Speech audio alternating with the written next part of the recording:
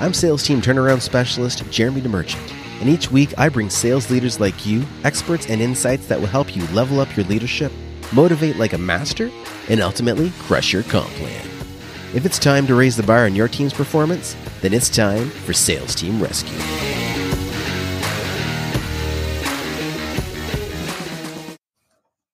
And we are live. Welcome everybody to this episode of Sales Team Rescue.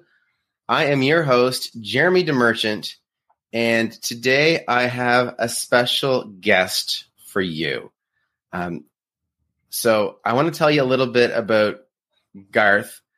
Garth is the chief architect of EnhancedSoft, a company that develops products and services to extend the value of System Center Configuration Manager, or SCCM, for those of you that are in the know of the technical lingo. And I invited Garth here for a very specific reason, and that's because he works in a place or in a space that I haven't spent as much time in as I would have liked to, and that's really enterprise sales and selling to government. So Garth, first of all, welcome. Thanks so much for being here. Thank you. And if you would, tell us a little bit about how you got to where you are as chief architect at EnhancedSoft and the journey that got you there. Well, it's a really long story, but the short version of this story is a friend of mine asked me to come and work for him at the Canadian government. And I went into the department there, and I started off as low as you can be on the totem pole. And we're helping out staff with IT-related issues. Ultimately, I worked my way up to what they call an acting CS4, which basically is a high-level manager who can basically procure servers, software, and all the rest of that side of the equation. And I decided my life at the government was over and started up EnhancedSoft, and it was just there to fulfill the need that I was doing with the government. The short version of that is government needs to audit all of their computers within their environment, and we provide services around auditing. Basically, enterprises understand what they have within their environment. So that's the shortest version of what I do. Awesome. And so for those of us that are really layman's terms and are not super techie at all, I'll super summarize. But basically, you help people get more out of their enterprise system and easily take more inventory and get appropriate reporting and more effective reporting out of what they already have in place. Correct. Yeah, sweet. That'd be right. Awesome. I like to be. Sometimes I'm really simple, and that's okay. I have my superpower is simplifying things. So I like to say that you don't have to be smart to be a great salesperson. You just have to be able to connect with people. Not that I'm not smart, but we can simplify things for the benefit of maximizing communication, right? Correct. Awesome. All right. So, Garth, now before we dive in, actually, no, I'm going to jump into that later. I want to dig in and I want to pick your brain. So first, we're talking about enterprise sales and selling to government. So let's start with what exactly is enterprise? Like, how is that defined? Well, that's a great question. There's many different definitions, but the simplest one I like is one from Microsoft, which actually defines that an enterprise is any environment with 500 computers or more. That's a decent sized environment, and everything below that is considered either mid or small business on that. Gotcha. Okay, so from the perspective of a salesperson, I mean, in 2019, it makes total sense to measure a company by the size of their computer or number of computers for Microsoft's eyes. But I'm sure before computers were a big thing, it was a per head count or revenue size, right? And do you find that any of those metrics are used to describe like beyond the computer? So there's almost a one-to-one relationship between the number of computers versus the number of staff. There are some exceptions, like GM.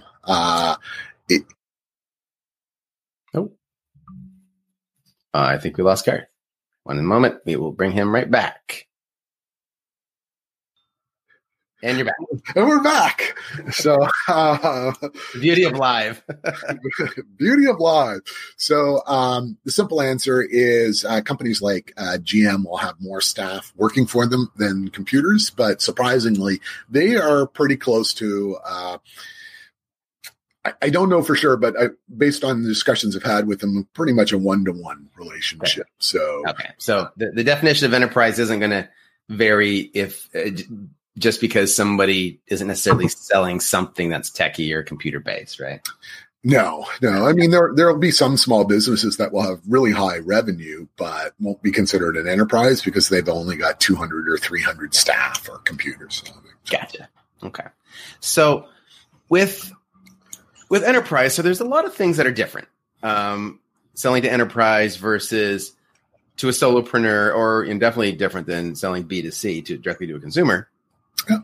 And this is what I want to get into today, because I would love your insight on all of these areas that I'm going to grill you about, because I want to pick your brain. But first, when you were in the government, and this is the big reason why I consider you to be the authority on this. When you were in government, you had a role that played a big part in this purchasing process. So just tell us a little bit about that, and how you managed to kind of identify these key pieces that you're going to share with us today. So the government, and for that matter, most enterprises have rules, and those rules are designed around procurement and what level of authority you need to buy for something. So for an example, when I was with the government, I could sign off on basically $25,000 or less with almost no paperwork involved on that. Once I went above 25,000, then the rules changed greatly, and NAFTA came into place, and Europe rules came into place, and it was much harder to buy. I couldn't turn around and buy something today. I had to put in a request to procurement, and you'd be looking at 45 to 60 days for me to get my purchase. Now there are some exceptions to that. There's something called an NMSO, but that's not what today is about. But the short version of an NMSO would allow me to spend up to $200,000 in 5 minutes. So there's certain scenarios where there's like a big green light to get in the door for a purchase, if you know who to talk to and where the dollar amounts are. Yeah. So it's all about, for an NMSO, as an example, all of this has to be pre-approved in advance and the limits have to be set. The traditional is 100,000, but there are some cases where it's 200,000 on there. But that's a long process onto itself. If you were to get onto the NMSO, you're looking at a 4 to 6 month process and lots of dollars and lots of paperwork just to get onto that process.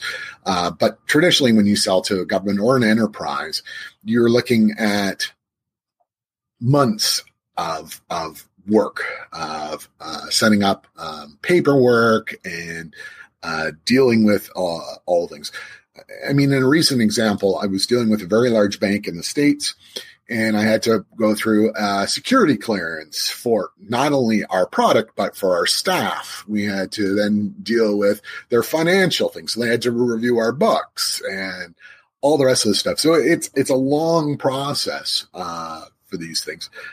They want to make sure that you're financially viable. These are things that you need to know and be prepared for. But there's a big upside to selling to enterprises. Once you get into an enterprise, first off, the sales tends to be quite lucrative. And then the renewals, because I'm in software, also tend to be quite lucrative. So, yeah. And on that note, I want to give you a shout out and congratulations. I won't reveal any potential information, but I know that you had that very, very big winning week last week. Yes. So congrats for, let's just say, closing a deal you've been putting a lot of work into. And yes. Yeah. And I mean, just the history behind that, but just for some of the listeners, that was really a 5-year process to land that deal. 3 years of them tire kicking, and then 2 years of actually going through the process and finally landing. It took a while for that process, but this is the type of things why you do it. It was a really good week. I'll be celebrating for a while on that one. I'll wait for the invite. Absolutely. So, well, a 5-year process, that's long, right? Yeah. And that's, I mean, and maybe that may be a little longer than normal for enterprise, but maybe that's because of the size of the deal. But tell me, if someone listening is just starting their business, yep, why in the heck would they want to be targeting enterprise or government when they're looking at that long of a sales cycle? Why is just at the end of the day, the amount of dollars that you can make on that deal is really worthwhile. The trick is if you're really going to start off, I wouldn't target the large bank in this particular case. What I would do is target a lot of smaller organizations and build up to that. The smaller ones, we've had sales that literally turn around in 15 minutes. Somebody calls up and, pays with credit card and you're done. And you have other ones which, are long. And that one is probably exceptionally long. The traditional ones are much more about 6 months to 8 months process. But it's a different process. When you're selling to an individual or small business, you're selling to one person. When you're selling to an enterprise, you're selling to a team, a group of people on this. I'm a techie, and I traditionally will sell off to the techie equivalent, and then he'll be my champion up with management and try to show the value to management. So I may have to do multiple demos to get our product in the door and try to show the value for them. So some of the things I've learned is trying to give them documents to help them show the value to their management. In a lot of cases, they have to do a proof of concept. And in that, a lot of these guys don't know how. So you give them some of the documentation on how to do a proof of concept, which of course your stuff is in there and you're targeting. And this is where they start seeing value on their about you, your company, and the products. You're there to help and you're trying to solve their problem. And I think this is a really important key here because you're not saying to, go to the front end user, sell. You're saying go to this user and equip them with what they need to be able to bring in the actual decision maker. Correct. And I mean, one of the things that comes into play here, I talked about how long the sales cycle is, but part of the problem is that in enterprises and government, the budgets are defined potentially 6 months, a year in advance. You need to get your quote in so that they can start planning to buy your product. There's multiple organizations where, they love your product, they get the quote, on it, and then it sits there waiting for the budget to be approved. But that's where some of the tips come into play. Government is very easy. We know that in Canadian government, the end of fiscal is March 31st. If we know that the $25,000 is our limit, and you know that a guy can spend that in 5 minutes, then having a up-to-date quote on their hands by March 1st is useful, because it's amazing how just before the end of fiscal, and you can get your product in the door. This is kind of useful. If your product is going to be over 25,000 and you're not going to make it in, there's no point in sending it on March 1st. He'll never be able to get it in before the end of March 1st. However, if you get it in for January 1st or just after January, he can try to put it in. Again, it's all about timing. And the trick about it is, if you know when people's budget cycles are, and you've got your you know what their procurement rules are. So Canadian government stuff has to go up on a board for 45 to 60 days. If you can get the stuff, the quotes are before that time frame is there, you'll make it in before the end of that fiscal. Knowing this little bit really helps. So let's break it down for a second. So when we're talking about government specifically, and that line, the $25,000 line, is kind of the magic line for short sales cycles, right? Yep. And I'm sure the U.S. government is very similar, but of course, someone would want to validate the actual numbers.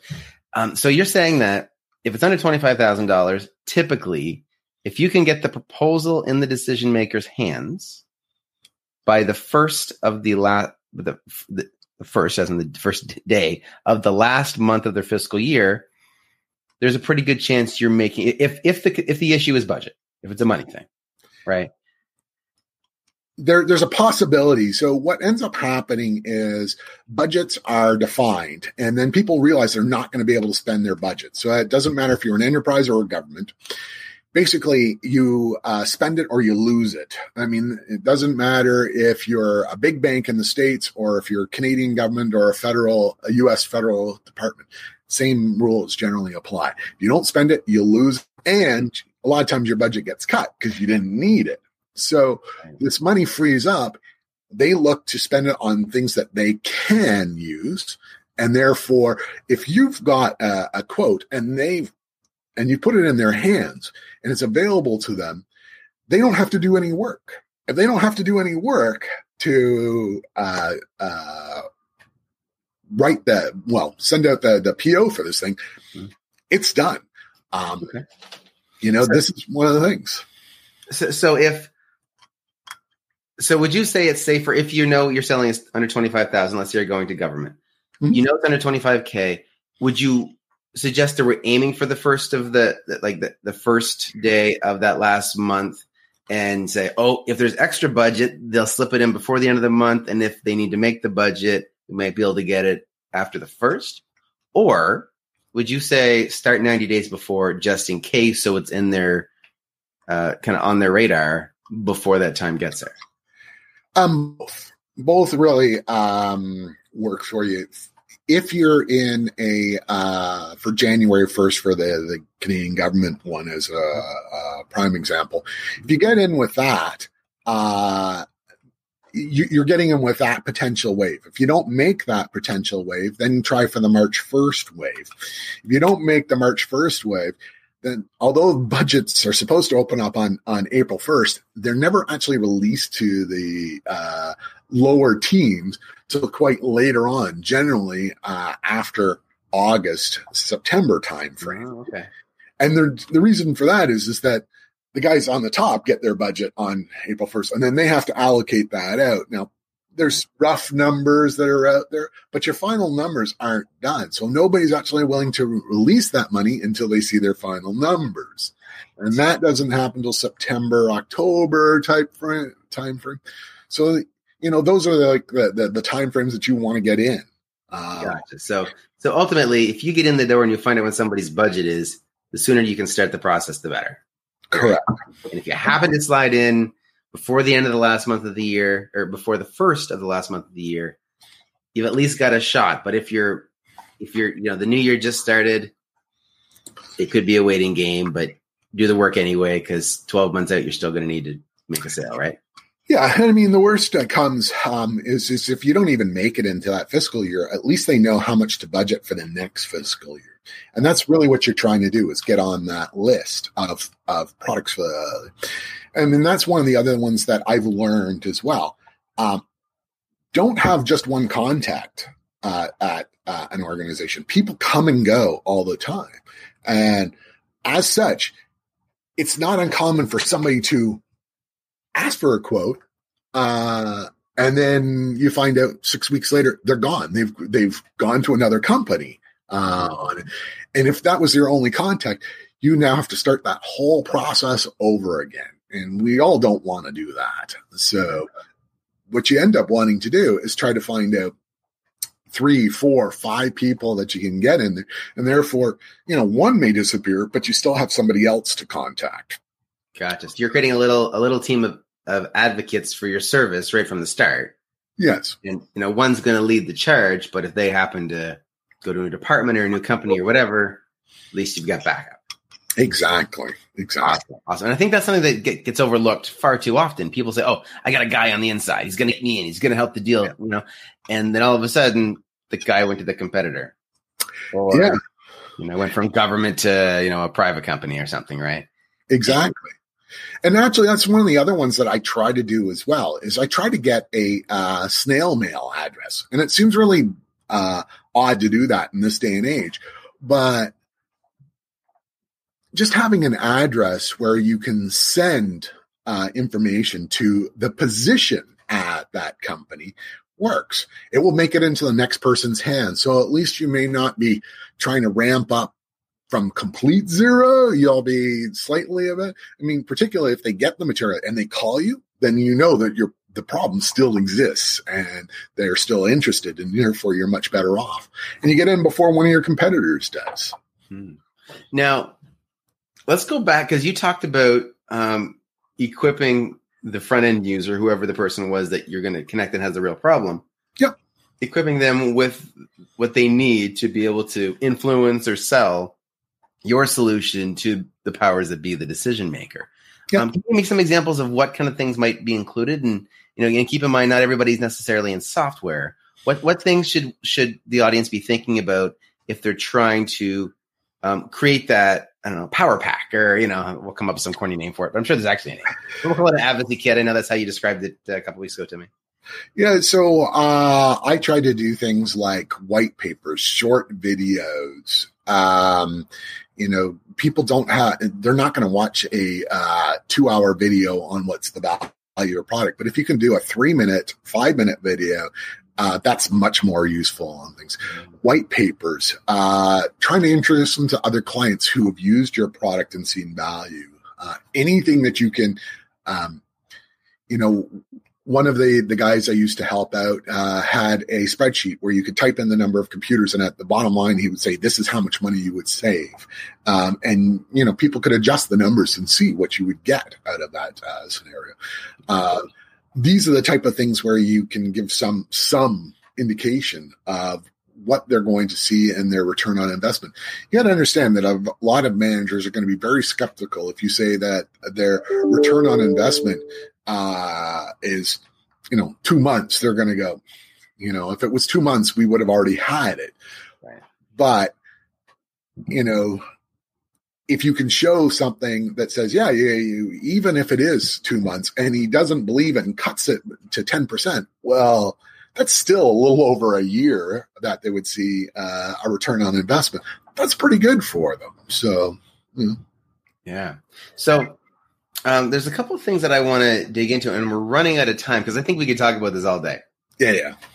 But I'm sure this is going to go, I'm going to go way left field here. I'm sure there's people watching.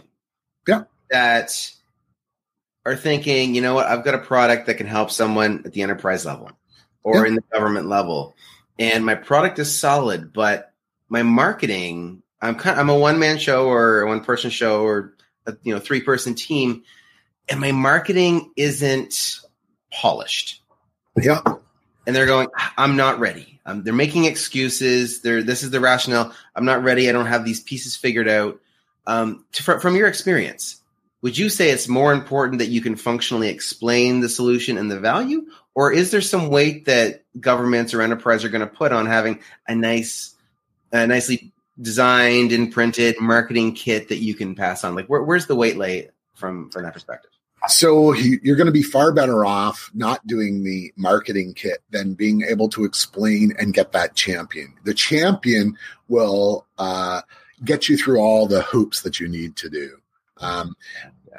Some of our early clients, we didn't have a nice polished website and things like that. So I would put more effort in trying to be a champion and give them the opportunity to explain to management why things are, particularly if you can find somebody local, so that you can meet face to face with them on it.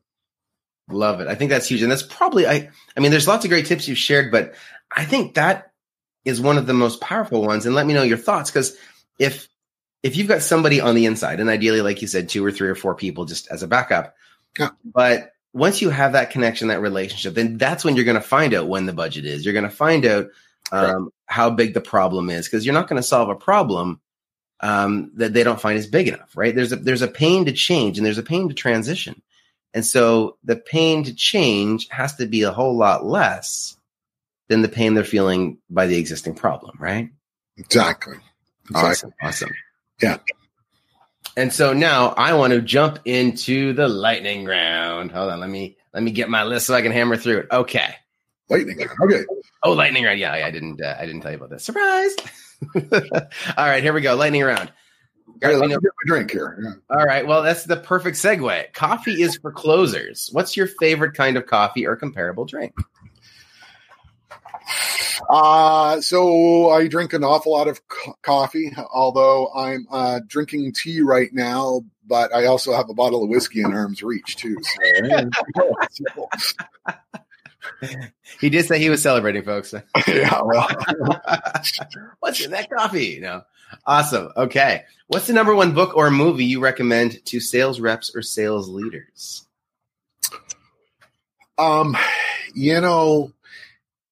My movie choices are always going to be rom-coms. So, I think part of it is a work-life balance. So how about When Harry Met Sally, just to get a work-life balance? There you go. All right. Awesome. Who's someone you've considered to be a mentor in your life? Wow. So, there have been a lot of people that have come and gone throughout my life. But one of the guys that really helped me out was a guy by the name of Brian. And Brian was actually the first one who got me into the Canadian government. He really took me under his wing. He showed me the ropes. He also helped me along with the procurement side of things from that. I think can't be one person because they all have different styles. Like you and I talk, and you're helping me with some of my trying to reduce that sales cycle size for me, and that's important to me. But yeah, it's really hard to pick just one. So yeah. Gotcha. We'll go with Brian then as one. Yeah, we'll go for Brian. Awesome. All right, and now this will be interesting. What's the strangest thing you do in your daily routine to stay on top of your game? So the strangest thing these days is to about every hour get up and do 250 steps from like right over there to the far back corner. I'm doing it the wrong way. Right over there, which is about 30 steps, and go back and forth with my staff. Look at it going, oh, it must be close to the hour. So. Nice. So that's interesting because, health. So do you feel that is helping primarily from a health perspective or from a focus perspective, or what's that activity really supporting? So it's twofold. It is health for sure, but I also find, particularly the more that I do the walk, just to get those 250 steps, is I've stopped focusing on the screen and I'm thinking about whatever problem or issue I have, and I'm formulating replies or whatever, and it just gives me a little bit of time to think. So. Love it. I find in the morning when I'm at the gym on the treadmill, that's like I shut the brain off. I'm not in front of the screen. I sometimes have an audiobook going, but it's like I feed the brain, and then when you give it a break, and this is going to be awkward for everybody listening, but it's when I'm in the shower. Everything else stops, and then my brain goes, "Oh, here's this big idea that you've been brewing for the last 3 days. Here's the result." Right? You've got to give yourself that break away from the screen, even away from the audio. Yeah. To let it kind of develop. So that's awesome. Now, Garth, finally, where can people find more of your greatness? Well, I'm actually quite easy to find because I actually speak quite often at technical conferences. So as such, I have a good social media presence. You'll find me on Twitter, Facebook, LinkedIn. Twitter, Garth at Garth MJ at Twitter. Yep. You'll find me on LinkedIn, which I believe is LinkedIn.com/IN/config MGR, as in config manager. Yes. On the screen. And then if you just search my name, my lovely picture shows up generally within the top 10 searches, because as you know, I go off to conferences and present on the technical side that I do all the time. So, and when you guys Google Garth, look for a video with him rocking a plaid suit. Yes, there is that one. I did rock that plaid suit for that last conference, really nicely. Awesome. All right, and if you guys want to learn more about EnhancedSoft and how you can get the most out of your SCCM, and if you don't know what SCCM is, that I said it earlier, but then you're probably not the ideal client, and that's okay. But on the off chance, go to EnhancedSoft.com, check out the blog, lots of information, lots of resources. Again, Garth, thank you so much for being here. It was a pleasure, and look forward to chatting with you again soon. Guys, thank you again for being here for this episode of Sales Team Rescue. We will see you next Wednesday at 2 p.m. Remember, get uncomfortable, get results. Cheers, guys. Cheers. Thanks for joining me. Let's keep the conversation going. You can find more episodes and a link to join our online community over at salesteamrescue.com. If you haven't already, be sure to hit subscribe and give the show a review to help us reach more sales leaders like you. If you'd like our support in creating your own high-performance sales team, book a call with us at salesteamrescue.com.